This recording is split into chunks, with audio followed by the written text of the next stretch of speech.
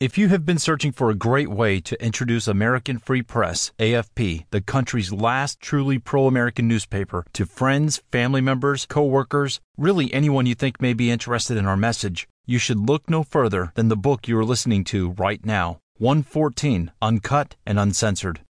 Compiled and edited by AFP's editors, 114 brings together our best reports from 2014 in one powerful book to showcase the full extent of our coverage over the course of just 1 year.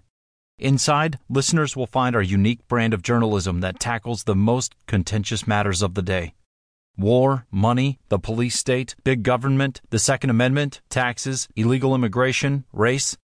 These are just some of the issues that our fearless writers and editors focus on, cutting through the miasma of political correctness to get right to the heart of the most critical issues we face as a country today.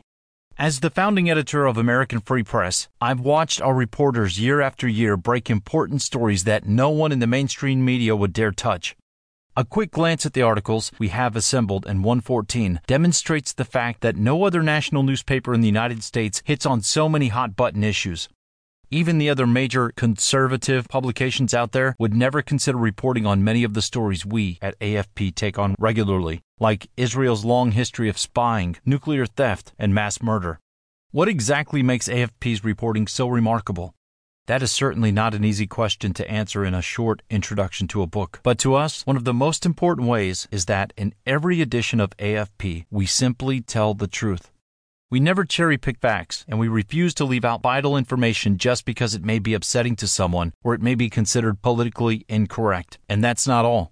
We always write our reports from a conservative constitutionalist perspective. We ask ourselves, what would our founding fathers think about this issue?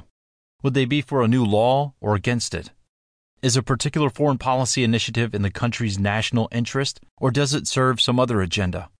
Where would they stand on issues like foreign aid, unchecked immigration, or race riots? This is all critical to understanding what makes our take on the news so exceptional. It's the common thread that has wound its way through 14 years of publishing American Free Press. It's worth adding that this is what sometimes makes AFP difficult to digest for people who have grown comfortable living in a partisan bubble. At AFP, we never pick a side simply because someone identifies as a conservative or a liberal, a Democrat or a Republican.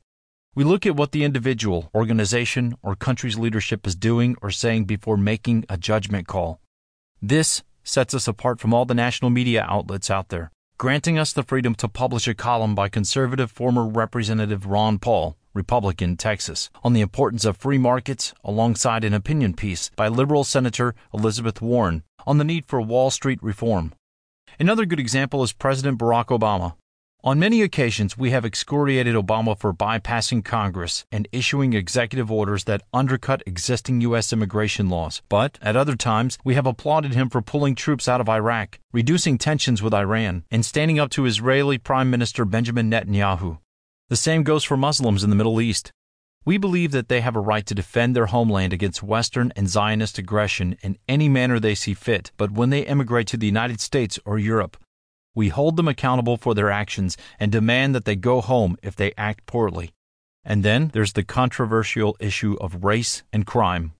We see no problem opposing the increasing militarization of police, and at the same time sympathizing with what police face day in and day out, trying to maintain some semblance of law and order in the worst areas in the country. It's a testament to the skill and professionalism of our writers that they can make this difficult balance look easy. And they do it extremely well every other week in every edition of AFP. Speaking of the writers, many of you will already be familiar with the individuals who have contributed to this book.